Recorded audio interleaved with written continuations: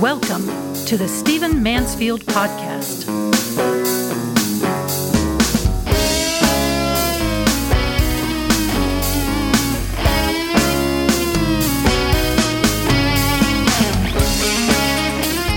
Welcome to the Stephen Mansfield Podcast. Great to have you with me, where we ponder the world, our current generation, through the eyes of faith, through the eyes of history, through the eyes of character and leadership. I want to talk to you in this podcast in a way that I rarely do. In this particular episode, I want to come with a heaviness I normally don't come with. I'm usually encouraging. I'm usually trying to report news that you don't know about, report stats, report trends, tell you about what's happening in D.C., where I live most of the year. But this time, I want to tell you some things you already know, but tell you why there's a dire warning in those facts. I want to come with a little bit of heaviness in this podcast. I am deeply concerned about the criminalization of politics. I believe that politicians should be tried in a political process, in an impeachment process, in a disciplinary process, by ethics committees and by their parties and on the floor of the House and the Senate. But I am deeply concerned about the current trend of prosecuting people in the courts for what you could not prosecute successfully in Congress or through the political process. You know very well that right now there are a great many indictments of former President Trump, everything from document mishandling to January 6th incitement, lying to the FBI, other things, all kinds of indictments. I'm not going to get into whether those are true or not. We certainly know that President Trump is the kind of guy who likes to pick a fight. He likes to be the bad boy. He likes to stir things up. He likes to misbehave. And one of the reasons he does is that his particular followers just rally to him all the more when he is under indictment, particularly by the left. And so he said recently, I am one indictment away from getting the nomination. I thought it was funny because he's making the point. The more I'm indicted, the more charges come, the more they come after me, the more my followers rally, the more people come to me. His contributions, the contributions to his campaign actually dramatically increased the first time he was indicted recently. I mean, it's weird. It goes back to the 2016 campaign where he said that he could shoot somebody on Fifth Avenue and nobody would say anything. It's pretty much true. For some reason, Donald Trump is an outlier in American politics. Well, I'm not much of a Trump fan. I'm a conservative, and you know that, but I'm not much of a Trump fan. I don't think he's the best candidate for us. I don't think he's the best for America. I think he left us in trouble.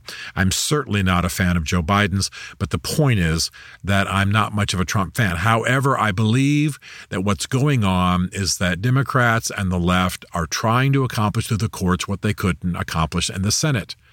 And that's dangerous. Do we want a country in which our politicians are prosecuted? Or do we want a country in which they are charged and have many, many years-long political processes? No. I want to stop right here and say that one of my friends is Tom DeLay. And Tom DeLay, a man I wrote a New York Times bestselling book with, and he danced at my wedding. I love him dearly. I will tell you that he was charged with a crime that at worst was an accounting error. It had to do with matters back in Texas, not even up on the Hill. And Tom DeLay had been the House Minority Leader, a fine man, really good at growing the vote. People still love him in D.C. And I will tell you that years went by while he was fending off prosecution. It cost a lot of money. I think it robbed his wife of health. I believe that it did great damage to him, and it ended up being nothing. It was dropped. And here this good man, yes, a stalwart conservative, so half of D.C. is going to be ticked off at him. But the point is that he was not guilty of anything, and yet, but for the grace of God, his life would have been ruined by being prosecuted in this way. Now, the same thing is going in the other direction. I want to be bipartisan in what I'm saying.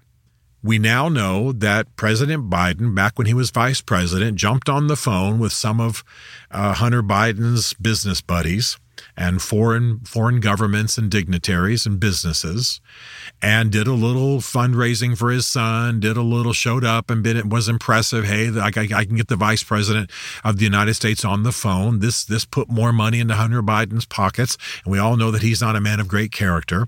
And now we've got recordings of this thing. And so Speaker McCarthy is now talking about trying to launch an impeachment process against President Biden. Well, at least that would be the right place to do it through a political process. But I think it's silly. We all know this goes on. We all know Joe Biden does it. He's a professional politician. He is a glad-handing politician. He's done this and worse. We all know it. It's just well known in D.C. I will tell you that just to criminalize politics, to put people under indictment, why do this? We know it's not going to go anywhere. We know President Biden is not going to be impeached. We know he's not going to be removed from office. This is about the fact that we've got a presidential campaign coming up. Now, don't misunderstand. I'm not morally murky. If crimes are committed by people in office, they need to be charged. They need to be prosecuted. The House and the Senate need to get busy. They need to deal with these charges. They need to expose them.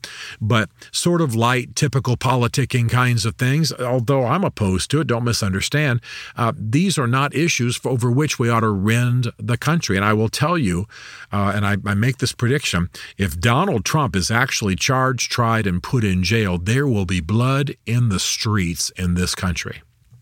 That will be seen as such a political move because he is very much the front runner for the GOP right now. If the election's held tomorrow, he's got the nomination. And by the way, if the general election's held tomorrow, he wins at this point. Right now, at this point, he's slightly ahead. Now that we got more than a year before that's actually played out. But my point is, people are trying to head him off with legal processes because they couldn't head him off with political processes. But if indeed he's put in prison, if indeed he's found guilty, if indeed this is the way this thing goes, there will be blood in the streets. You think January 6th was something? That same crowd adores Trump, and there will be violence. I'm not saying we ought to be buffaloed by that. Just because there's violence doesn't mean we don't do the right thing. But the fact is that this rush to impeachment, this rush to the criminalization of politics is dangerous. It's not what the Founding Fathers intended. We started it. It's gone haywire. People are prosecuted. And by the way, there's a certain amount of hypocrisy going on here. The GOP knows they've got members sitting there on the floor who lied their way through elections. These people have not been removed other than from committee assignments, and they should be. They should be investigated and they should be removed. If you got through a congressional election and you lied in major ways, and that's been proven, well, then you didn't legitimately take office. And we should absolutely have processes for removing these people or sending the election back or recalling them. I know it can happen at a local level. It ought to happen on the Hill, too. Now, I'm just not on a rant here. I love my country. I care about politics. I believe politics is important. There are a lot of good and noble people up on the Hill trying to do good things, trying to be patriots. But this criminalization of politics, this doing by means of the courts what you couldn't do on the floor of the House or the Senate, is destructive. It is dispiriting. It is wrong-headed. And it will lead to a further rending of our country and even blood on the streets. Now, I have a lot of people in Congress and the Senate who listen to this podcast. I know who you are. I love you. I'm glad you're here. I beg you to fight this trend. I beg you to battle against this. Because this may feel good. Listen, I've got political opponents in D.C., people I don't care for, people I don't like, people I've had to oppose publicly in things. I've never held office. That's not what I'm saying. But people I've, debated or fought or been on the air with, or people I think are disgusting.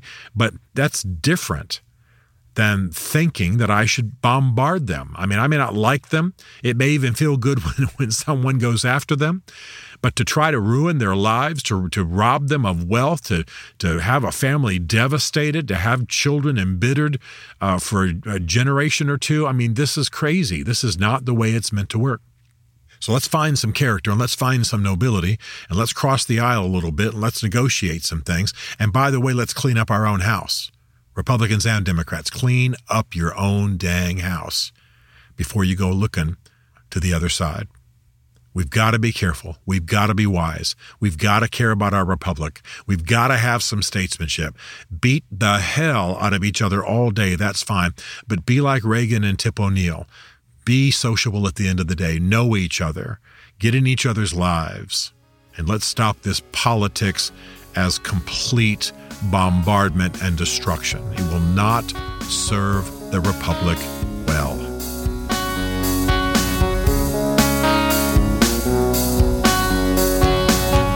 Stephen Mansfield is a New York Times best-selling author, a popular global speaker, and senior fellow for public leadership at Palm Beach Atlantic University. His groundbreaking books on faith and society include The Faith of George W. Bush, The Search for God in Guinness, Mansfield's Book of Manly Men, and Lincoln's Battle with God. Learn more at stephenmansfield.tv.